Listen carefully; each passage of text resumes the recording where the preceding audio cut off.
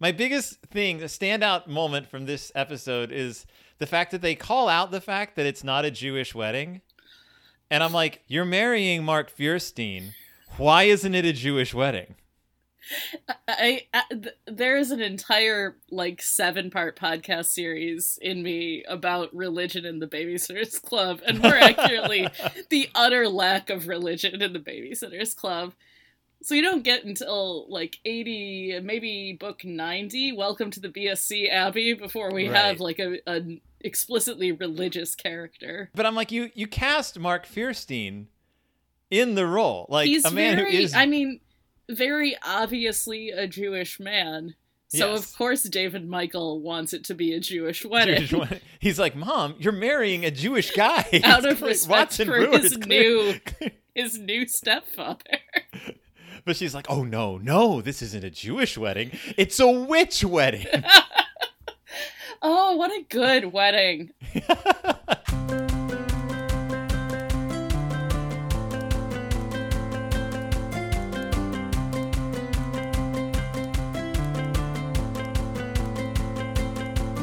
Hi, welcome to Pizza Toast. My name is Christy Aperol.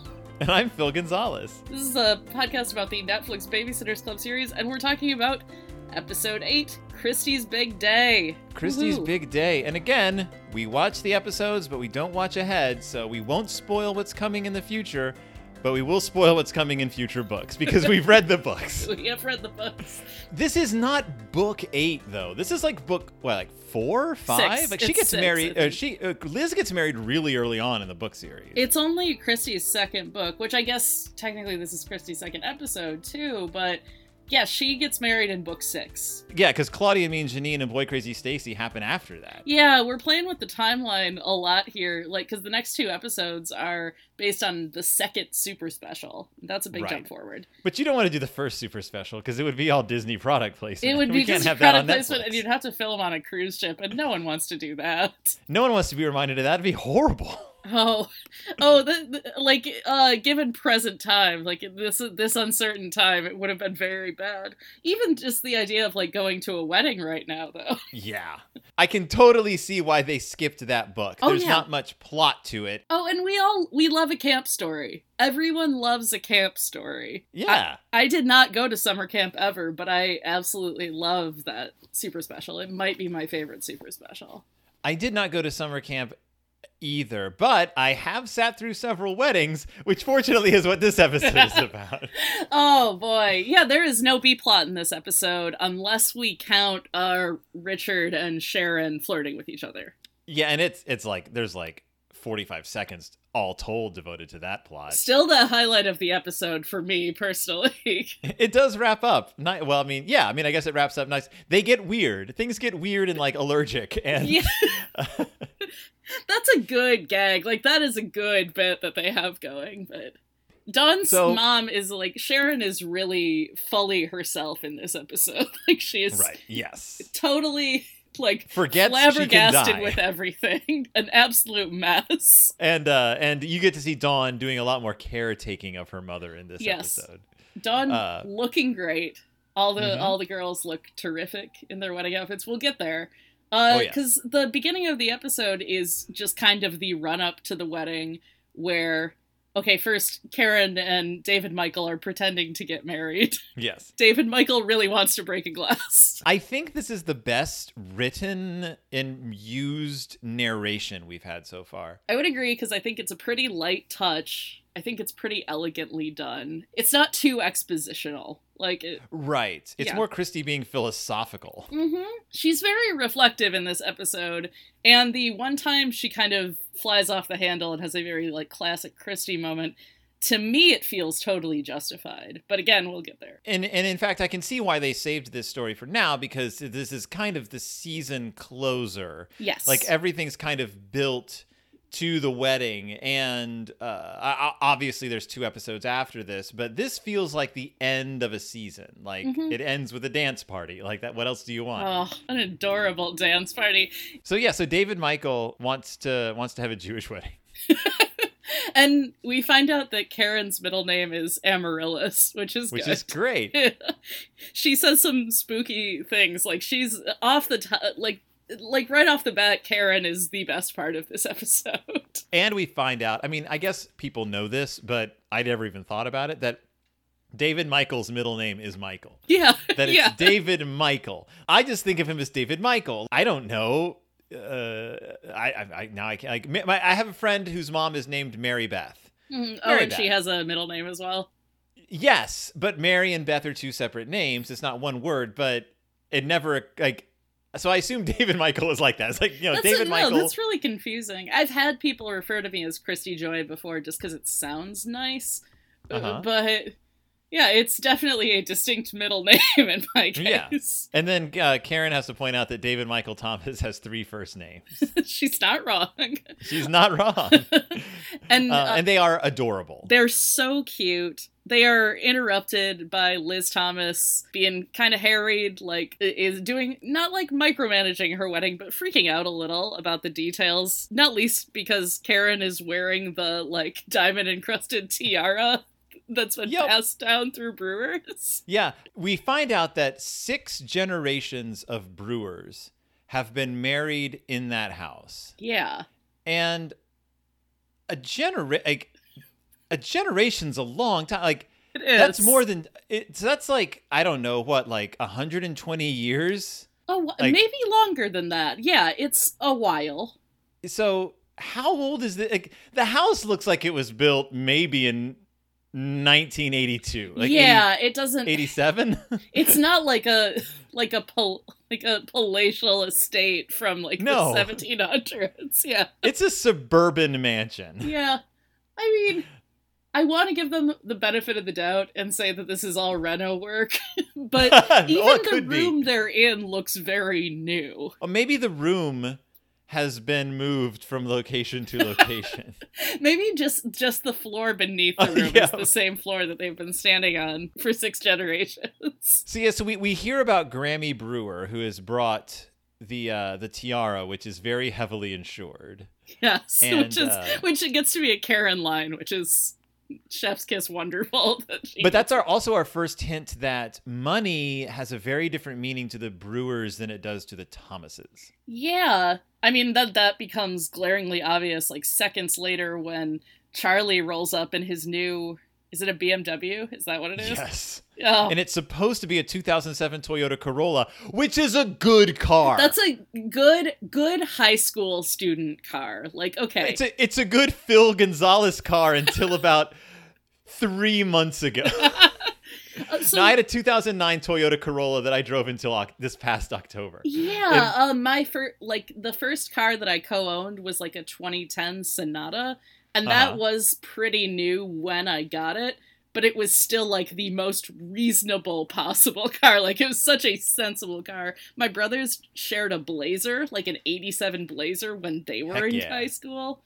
Then we all graduated at different points to like a Neon or something like that. I inherited my sister's old, which had belonged to my father's 1982 Monte Carlo. Oh. Which didn't have heat or air conditioning or a radio or a working gas gauge. Oh, wow. So you just kind of had to guess when you were on the road, but the seatbelt worked, and that's really all that mattered. That kind of is all that matters at that point. I remember there being a tape deck in the Blazer. Like, these are not...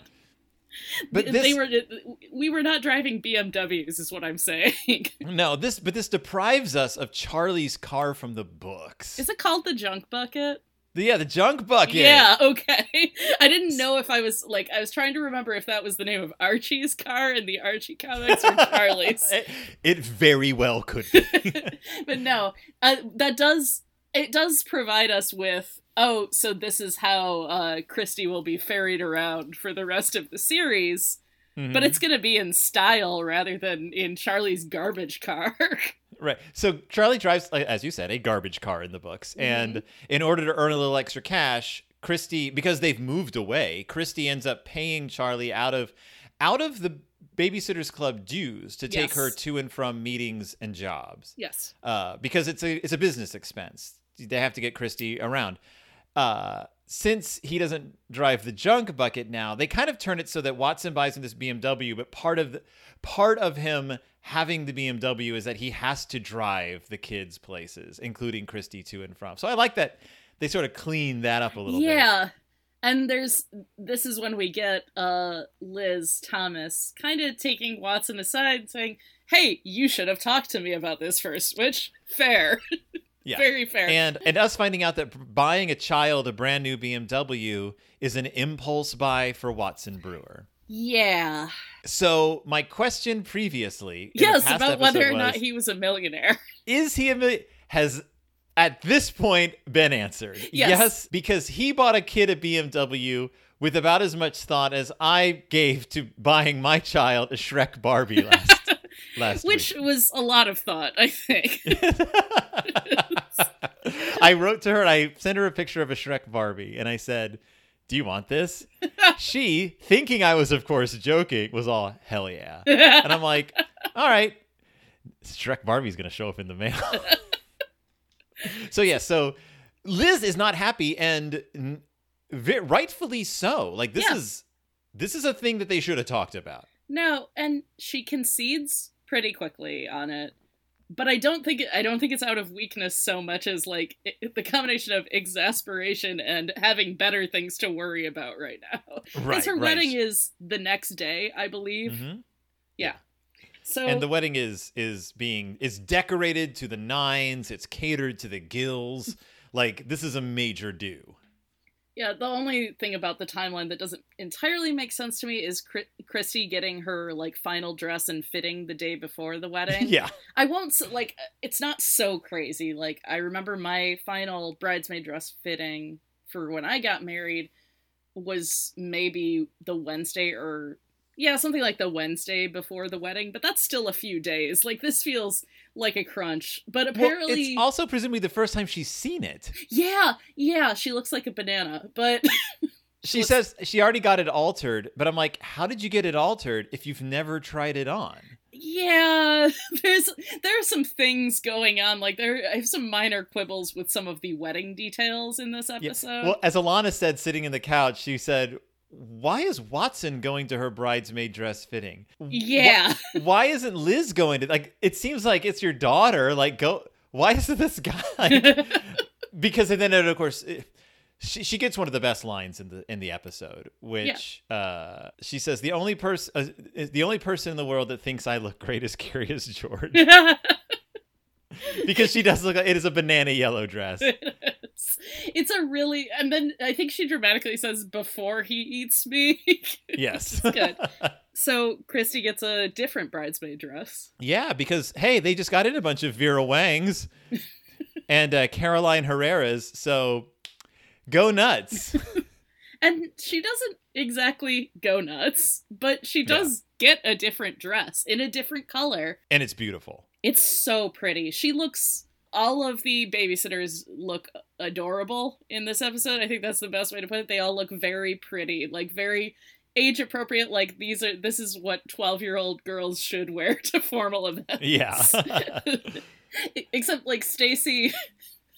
We both had our own comparisons of what Stacy wears in this episode. Wait, let's wait to get to that. Yeah, let's get there. It's one of the best parts of the show. It's so good. I mean, like, it would be a full chapter too, for sure. Like, the wedding outfits in this are just truly phenomenal. So we have we have the lead up to the wedding day. Yes. She goes and gets her dress fitted, and then that night she has a heart-to-heart with David Michael. Which is cute. He's worried about moving. He's worried about missing his stuff. She reassures him, which is nice, because she's not fully comfortable with the idea of moving either. She's already homesick for a place she hasn't left, is how she puts it. Yeah, which is possible to be. Which is... Yeah.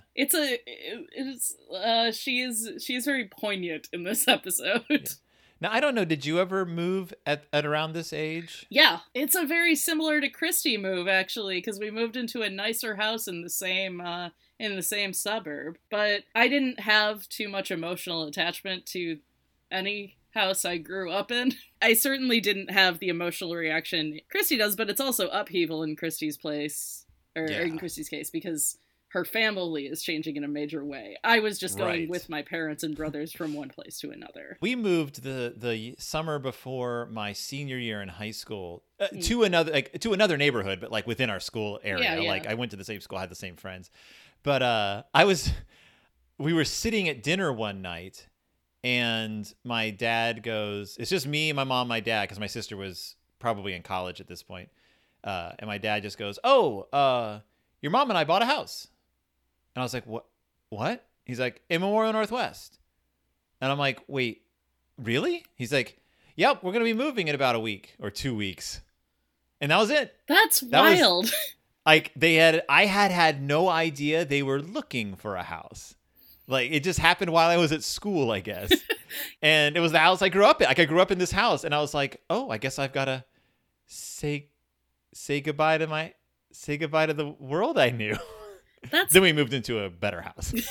yeah, see, that was the thing. Like, I had been in one house from about age 7 to 12, 13.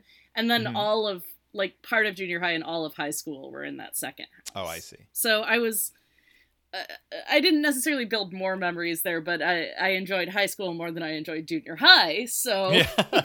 so better memories, let's say. Ew, yes. Well, Christy's not so excited about it. And one of the things that she is going to miss is living across the yard from Mary Ann. Even though, while that was set up in the first episode, it was set up while they were mad at each other. And Yeah. so there's not as big an emotional payoff, in my opinion, for this, because we never really got to see them doing anything with this. No, I get that the show has told me, and I believe the show when it says that Christy and Marianne are friends Oh, for right. life and very close. They don't show that friendship as frequently as they maybe could. Yeah. Especially because there's such a strong emphasis on the Dawn and Marianne friendship. Plus, they undercut it in the scene with Marianne being like, "It's okay, we have phones now." Yeah, And I'm like, "Oh, all right." this is a thing Marianne should be crying about. But not this Marianne. No, not the self-actualized Marianne. Yes, this is new Marianne, who is more concerned about her father getting together with another woman. Yeah, she's very concerned about that. That is She is very concerned about that. Fortunately, we are now to the day of the wedding, which Christy wakes up late for. But now we got to start seeing like Richard getting ready for the wedding himself. Yeah, Richard pulling out like 2 starched white shirts and showing them to Marianne and asking what she prefers. Well, Yeah. we're like cross-cutting with Sharon being an absolute maniac and Dawn Like trying on her own prom dresses. Or whatever. yes, and being distraught that it doesn't fit anymore. Also says something about forgetting to feed the turtle. So the turtle is presenting an ongoing problem. Yes, of course. The turtle is mentioned twice in this episode. Yeah, both in a problematic way.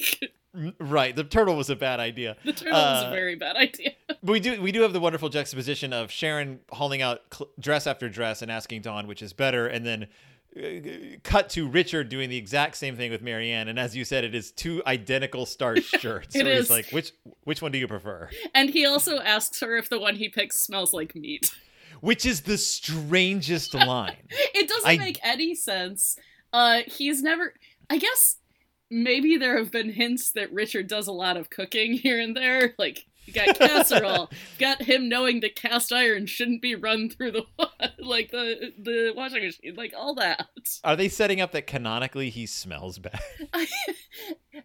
Just looking at that man, there is no possible way he smells anything but, like, very clean. It came across as the kind of line that, like, you would have the actor come up with several different questions to try to make the other actor laugh, like sort of an improv thing. Like, just give us a few questions you could ask Marianne. Like, does this shirt do this? Does it do that? And that they settled on, does this smell like meat? I can't imagine a writer sitting down and being like, perfect end to the scene. I also want to believe that this is an improv situation because Mark Evan Jackson's background is in improv. So it would make sense for them to let him be funny off script every once in a while. Although his scripted lines in this episode are really funny too. Oh yeah. I love that they because in the books, like Richard and Sharon, they start getting together and it's always happening kind of in the background, as we've noted. And I like that, like, we get to watch them have troubles and fall apart and get back together and go through this complicated ritual that they've, like, two people who are complete messes for different reasons finding each other. Truly they are. This is a satisfying little coda, but it doesn't happen until the end of the episode, of course. But Right. Oh, we didn't even mention that when the Babysitters Club had a meeting at the beginning where Christy is talking about the wedding, and they mentioned Camp Moosehead. Like they've been setting that up. Like now they're getting their stuff together for Camp Moosehead. Their trip is imminent. But the only one not going to Camp Moosehead, we learn, is Claudia, who is going to art camp at Yale with Trevor Sanborn. With Trevor Sanborn, as teased in the earlier episode, where it seemed like she for sure wasn't going to get in. No. And she is going, chance of a lifetime. Just keep that in mind. The girl who's entire passion is art, who worked so hard to impress judges at an adult art show, or like an older student art show, to get to go study art at Yale with the boy of her dreams. Just keep that in mind. Keep that in your pocket. I feel like you have feelings on what shapes up from there. Strong feelings about this. Okay, so wedding day. Dawn and Sharon are getting ready. Dawn is steaming a dress. It's great. It is Marianne and Richard are getting ready. We don't see Claudia and Stacy's getting ready rituals, which is a shame, but whatever. Yeah. There's not enough time. We got to get back to Christy wearing a new dress. Well, plus Stacy and Claudia's getting ready would ruin the reveal. That's true. That is very true. Yeah. So Christy gets her new bridesmaid dress, and it's beautiful. It's like this. It's a nice pale blue. It just, like, she looks so cute in it. Mm-hmm. And her mom finds out that she has a completely different dress, and Karen reveals that it was $800. That's $800. Yeah, and she saw the tag. Yes, and Liz loses her mind. She loses it, and it's one of those, it's a wonderful losing it scene. It's so real. I have seen this interaction happen where you're not mad at what your child did.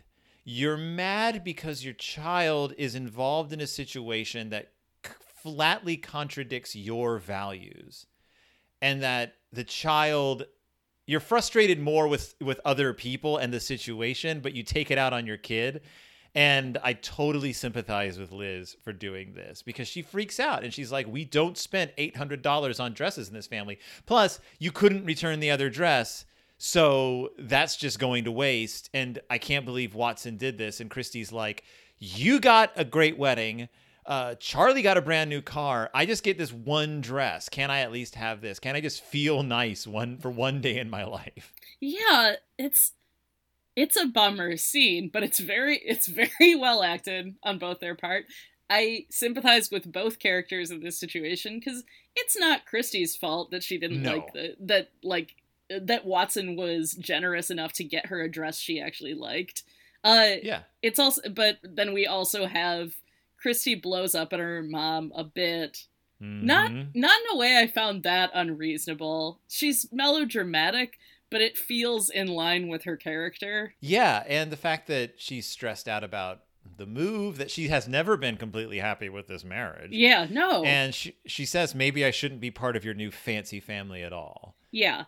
And she, in narration, says she knows she'd gone too far with that. Yeah, but we get a wonderful Karen moment. Yes. Because the one of Liz's dressers, this guy walks in and is like, we need you in the other room. And then he catches Karen's eye, and Karen gives him like the shake of the head. Yeah. This isn't the time look, and then he like backs out. It's a great, as you always say, face acting from the actors. So much face acting. There's so much power in the Karen performance that I was not anticipating. Like, she's every moment she gets in this episode is fantastic in a completely different way. I hope that the actor who plays Karen, I hope that she ends up getting some sort of Harriet the Spy-esque project in her future. Like she's pulling off a Macaulay Culkin in Uncle Buck performance, where every time she's on screen, you're just watching this kid hoping she does something hilarious. and Yeah. pulling it off effortlessly. She does also actually have a bit of the young Michelle Trachtenberg vibe, because like I'm thinking like on Pete and Pete, her character is so weird but so likable. It's cut from the same cloth for sure. But yeah, so Christy now will spend much of the rest of the episode wanting to talk to her mom and not being able to talk to her mom to smooth things over. Right. And it's very stressful. And feeling terrible about it. Yeah. So then we cut to everyone showing up for the wedding. And Claudia's wearing like a pink dress and bright yellow tights and mismatched earrings. It's a very Claudia outfit. She also has a hat that kind of looks like a grasshopper, but I know it's like it has antenna. I know that. But Stacy. I said that she looks like she's going to the Kentucky Derby. And I said she looks like one of the guys from Men on Film from In Living Color, because she is wearing a tiny hat. It's not tiny. It's the tiniest Kentucky Derby hat perched on the side of her head. And it's an all black and white ensemble, which is very true to Stacy of the books and so far Stacy of the show for the most part. You said Kentucky Derby, but I was thinking like the Ascot from My Fair Lady. Like that also. No, it is an extreme, like it is a strong look. Like it is. Yes. It is a look good. that, were I her parent, I'd be like, oh honey, is that what you're gonna wear? And she would say yes, and I'd be like, what are your friends wearing? And then I would remember she's in the Babysitters Club, and I'd be like, oh, go right ahead then. I don't. Dawn's dress and Marianne's dress both pretty normal. Dawn is but Dawn's got the.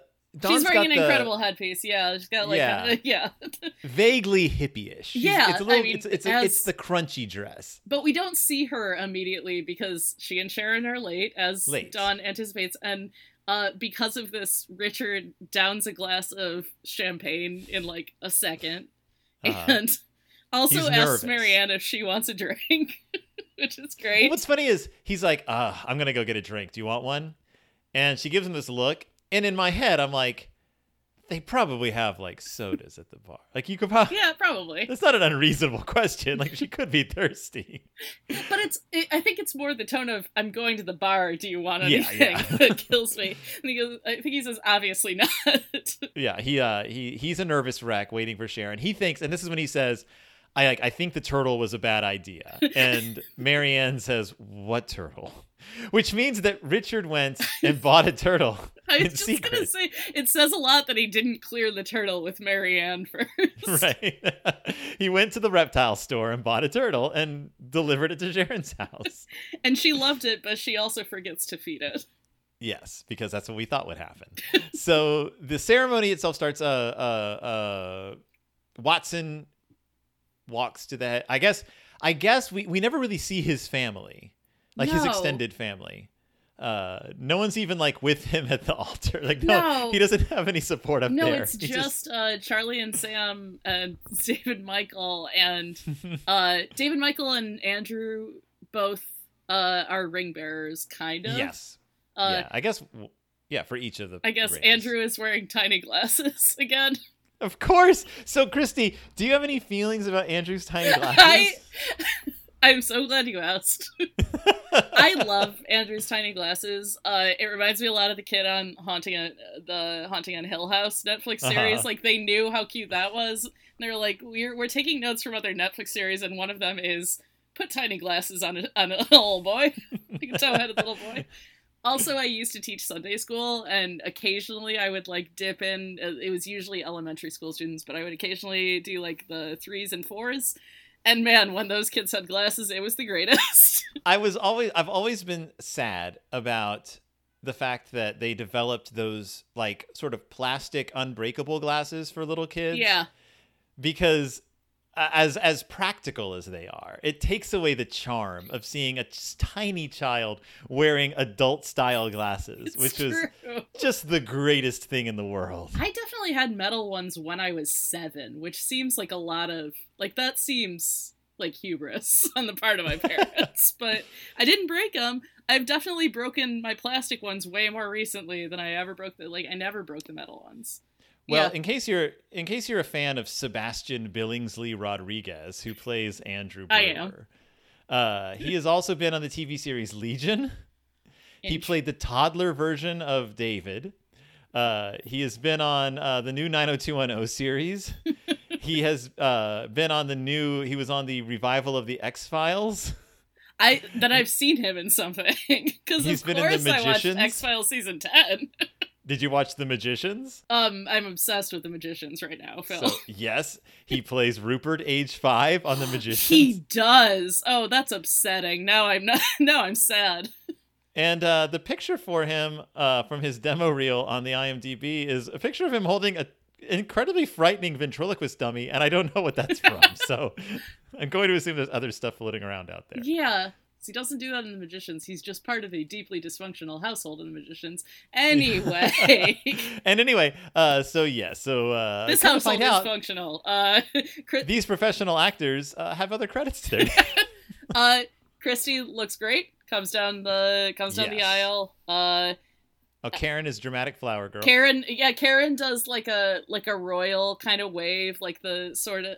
So Christy's just the bridesmaid. She's like the sole that's her function. This is a situation of they just have family in the wedding party. I've been to weddings that do this. I understand the appeal of this. It is not what I did, but respect to them for doing it.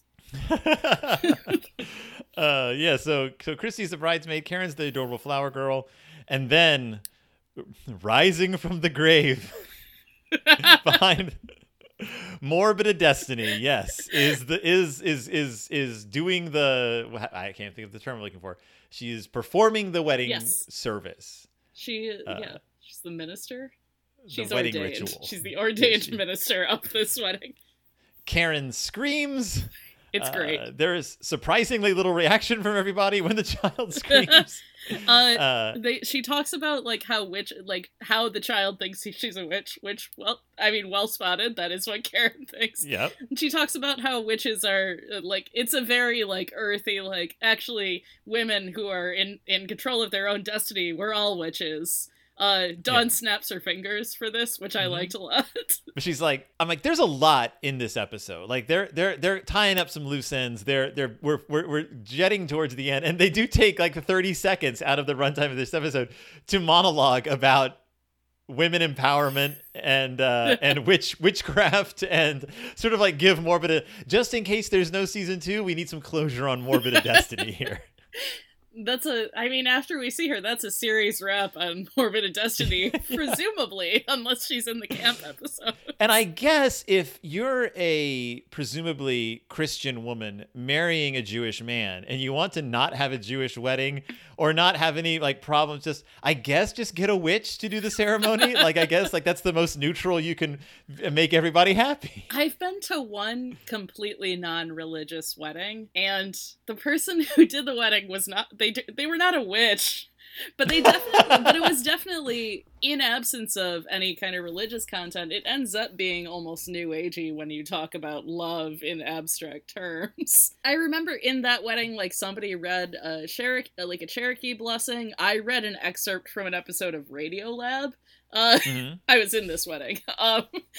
They come in all kinds. I've never been to one that was officiated. That's what it's called, the officiant. Okay. Officiant, yes. Yay! We did it. I've never been to one officiated by an actual witch, unless I have.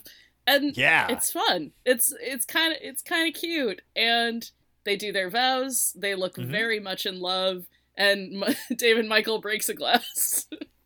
He just smashes a champagne glass under a cloth. And he says he did it. Everyone laughs. It's great. Yep. Absent a chuppah, it may as well have been a Jewish wedding. So Chrissy's crying. She realizes that she's happy for her mother. She realizes that her mother has sacrificed so much for the family and hasn't really ever seemed comfortable and happy like she does now. That she always seemed uncomfortable and sad when she was around her married friends. And that she met this guy Watson, and it really has changed her life. And Christy's like, maybe I should step off and give my mom the happiness she needs. I need to talk to her. And this is where Christy now is trying desperately to talk to Liz. But as anyone who's been married or has been to a wedding knows, getting a hold of the bride right after the ceremony is kind of a difficult situation. Yeah, she has a lot of trouble with this. She essentially never catches up with her mom until the very possible last moment. Yes. I mean, in the meantime, we have the girls all having a great time. Christy not being really able to relax or enjoy herself at all. Eventually, and then I mean, do we just get to it now? She gets her period. Wait. Oh, I was gonna. I presumably, but is this? But wait, we haven't had the. Is this after the allergic reaction? I think the allergic reaction happens first. Does the allergic and all the reaction, delicious cakes? It happens. It's mixed in there, so it does happen first because Christy is the one who is like totally flabbergasted by it. She yells at Sharon. She does, which under normal circumstances maybe not a great look for Christy, but at the same time it is a wild thing that has happened where Sharon was very upfront about her yellowtail allergy. Yeah, which makes sense because there's a sushi bar at the wedding. Sushi bar, yeah. Yeah, which interesting choice. Not everyone likes sushi, but I guess. I mean, live your lives, guys. And instead of that, though, like there is no yellowtail at the wedding for this reason. We find out Sharon is allergic to nuts, to tree nuts, which, as Christy says, the most common allergy. Yeah, and so Sharon takes a bite of Nutella cake, is what happens. Yes, and Dawn freaks out, and it's like, Mom, that has Nutella in it, and Sharon's like, so? And she's like, it's hazelnuts. It's tree nuts, and she's like, oh no.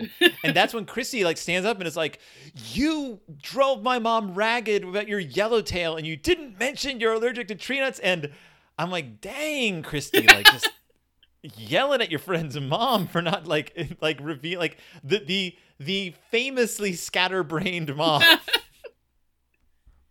No one seems bothered that Christy reacts this way because everyone is too busy freaking out about Sharon. Dawn says something about the EpiPen in the car. Richard says that he will help and he'll take care of her. Sharon just dashes off an "I love you" to Richard. And Dawn says that their watch has ended, which is a weird Game of Thrones reference. And then that's the moment, because then Christy says she also in voiceover also feels that her watch has ended. And then she feels something, and then she goes to the bathroom, and whoops, it's her big day. Whoops, she presumably has her period. Yep. All of her friends join her outside of the door of the bathroom, and Marianne gives her a pad and teaches her how to use it.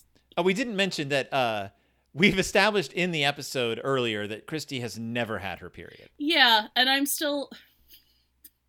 Yep, I mean, that's fine. She's 12, that's totally legit. I'm surprised she is the last in this group, but that's...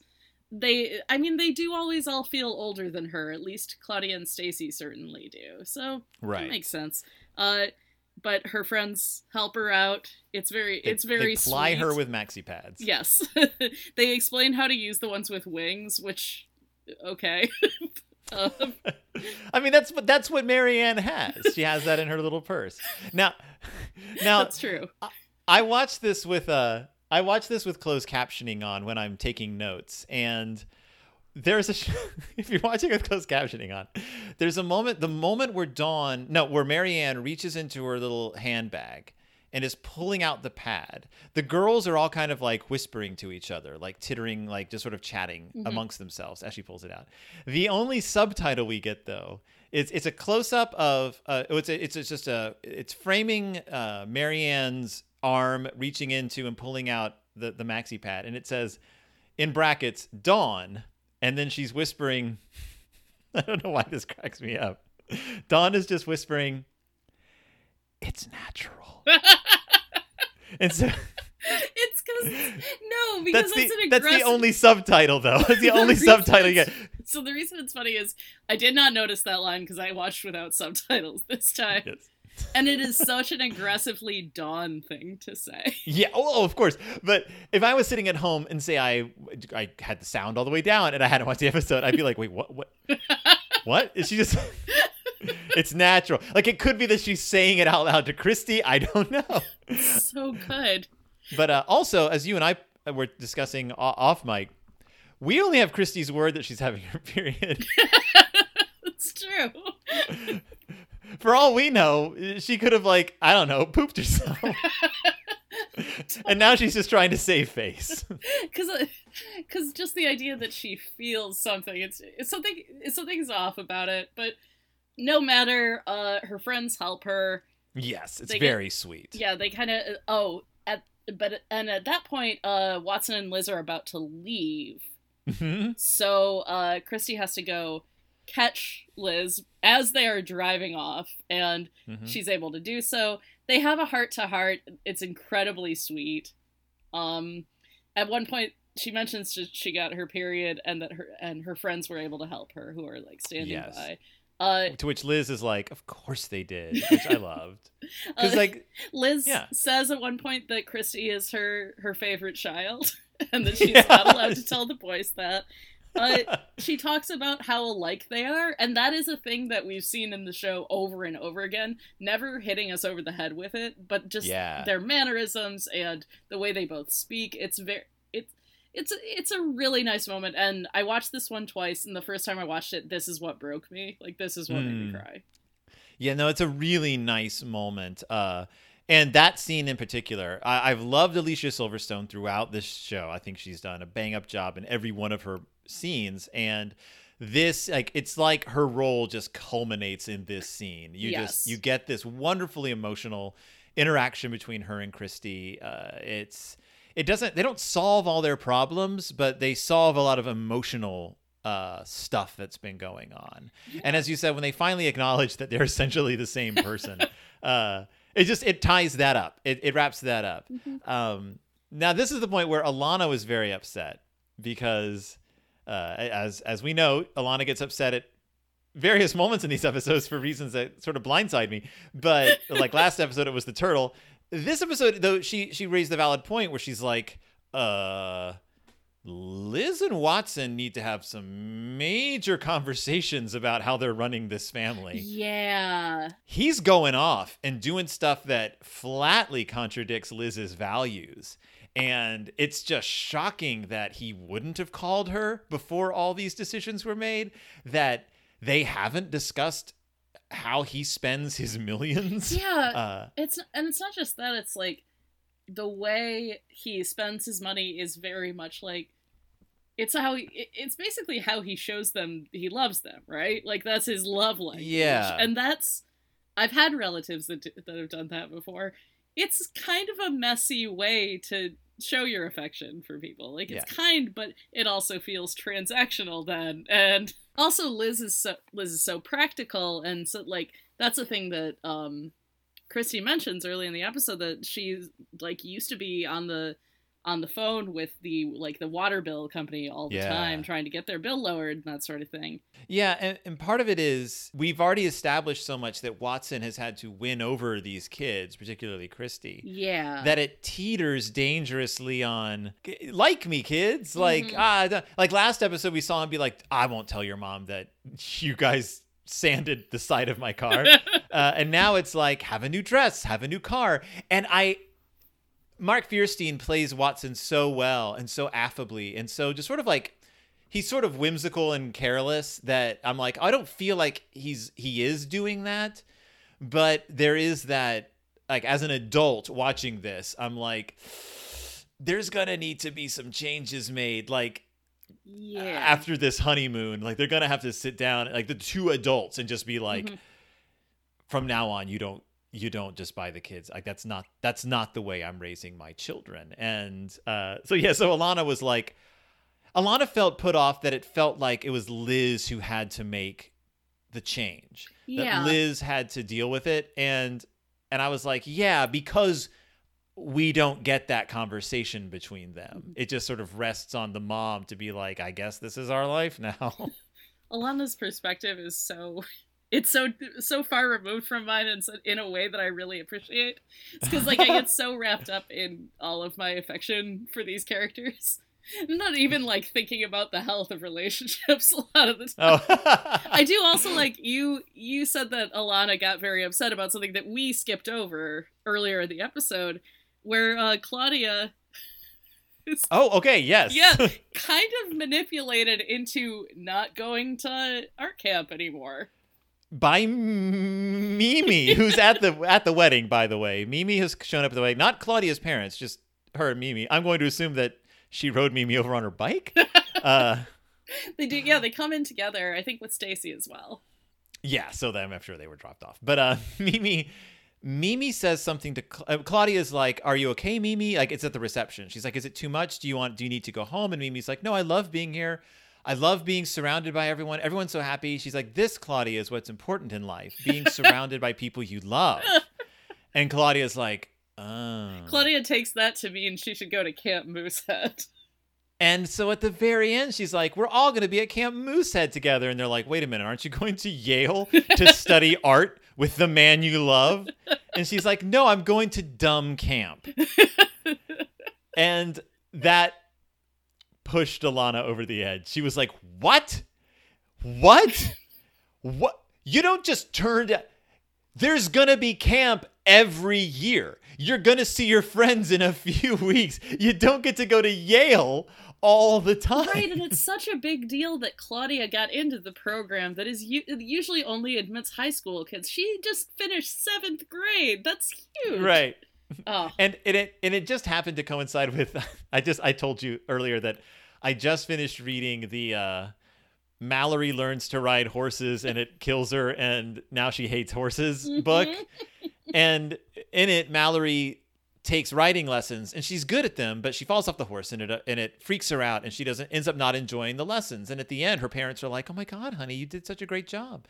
You're going to do great in your next session." And she's like, no, I'm not going to take lessons anymore. And then she has a monologue at the end where she's like, "I learned that like my writing lessons were taking me away from the things that matter, like my friends and the babysitters club." And I'm like, dude, you're allowed to have other interests. Jesse's a ballet dancer. Like, Claudia has her art. Your friends don't have to take up every waking moment of your life. And I feel like there's a message sometimes that we send to the kids in stories that are very much about like the beauty of friendship that sometimes get pushed over into that friendship is more important than your individual desires. Certainly that's true in this case too. Like, yes. and with Mallory and don't worry, she likes horses again eventually. I am sure she comes back around on horses. Can we also mention the fact that book takes place over 2 months? Yeah. And I'm like, what happened with we know the timeline is weird in the Babysitter's Club novels, but like that's a 2-month chunk of a year. They're usually, they can take as like the books can take place over as short as like 2 weeks or a week even. Like it's unusual that they would go on that long. So now I'm dying for the timeline you want to create about like how long actually like the Babysitter's Club books, how much time is actually spent. It's got to be like, it's like Groundhog Day. It's like years. I don't know if quarantine is literally ever ending, so maybe that'll be my next quarantine project.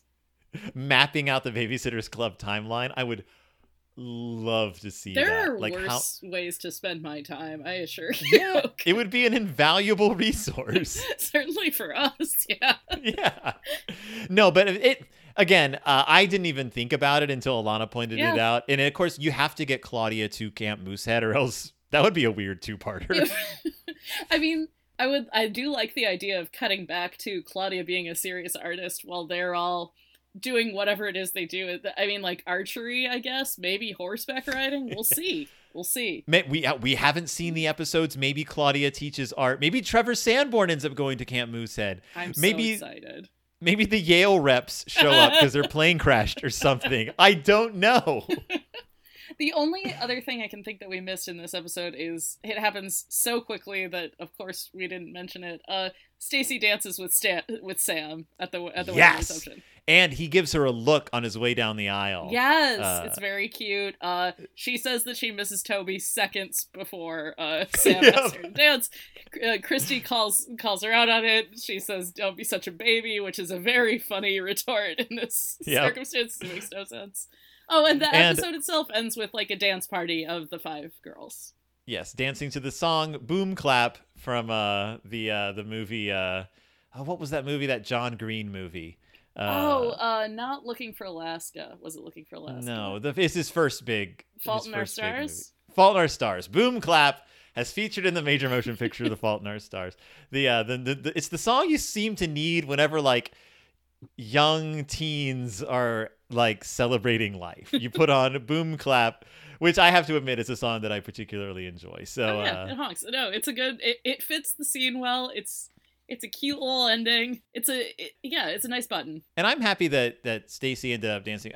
I'm gonna say again, Sam and Charlie in this show, as little screen time as they get, love them as characters. Actual I love those characters. 2 actors. Yeah. They're good. They're good boys. They and are. as we all know, Toby ends up with an ugly girl. So we don't need him.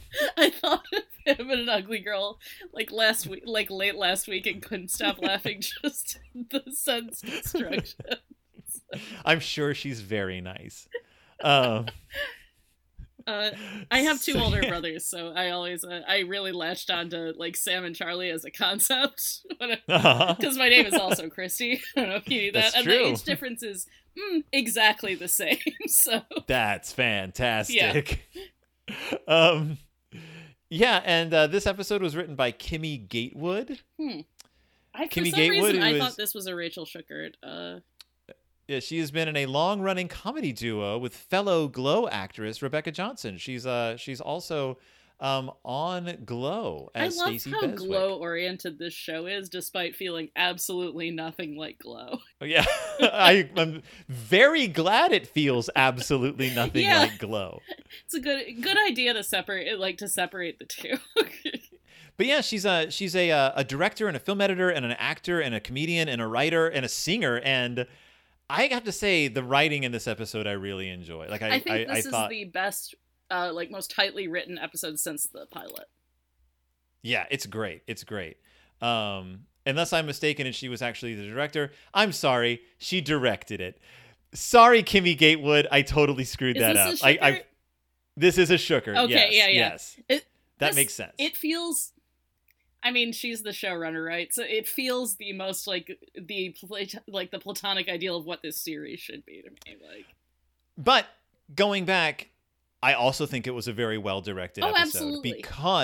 Because everyone got their moment. The actors were given a lot of room to play, and the emotional beats were just nailed. And going back to the Alana gallery. The fact that they addressed a young girl having her period for Alana was so important. Yeah. She's just like, that's just something you don't see enough. No, it almost never happens on TV. It happens on occasion in, I would say, like in middle grade novels, but it's rare. It's not. Yeah. And given that it is a fairly universal experience for a lot of people. Yeah. It's nice to see it. Like I feel like we get the first bra plotline more often, maybe because it's funnier and easier. But this is good. Like it's well handled here. Mm-hmm. In fact, the only other time I can remember really seeing a girl has her first period scene handled like actually delicately and humorously was in Curb Your Enthusiasm. So you're right. Where the Girl Scout cookie salesperson, the little girl, has to run to the bathroom and Larry David has to help her. And it's actually it's funny, but it's actually he handles it very well, like very sensitively. One of the weirdest things about Curb is that when he interacts with children on that show, he's usually not terrible at it. It's like it's adults that he has a problem with. It's really funny. They need to get him on Babysitter's Club. Oh, I would love I don't know who he would play. He's maybe like definitely related to Richard in some way. Maybe like he could play like God in a dream sequence. Is there a book where God shows up? No, there's no religion in the Babysitter's Club books. And that is Christy's big day, the double entendre title. Not only did she become part of a new family, she had her first monthly. I hate it. I love the episode. I hate that. Very good episode. I enjoyed it. We and now we're off to Camp Moosehead. Yes. We'll see you there, I guess. Yeah, we'll see you. Make sure you pack your bug spray and your camping shoes, because we're off to. I hate being outside so much. It is not my milieu. So, enjoy. I had the Bob Stein book, the Jovial Bob Stein, about camping when I was a kid. I can't remember what it was called. And I would read it and be like, I'm never going camping. This looks terrible. So that's where I'm coming from. Oh, man. We're going to have a lot to talk about. Woohoo! Are we done? We're done, yeah. Goodbye, everyone.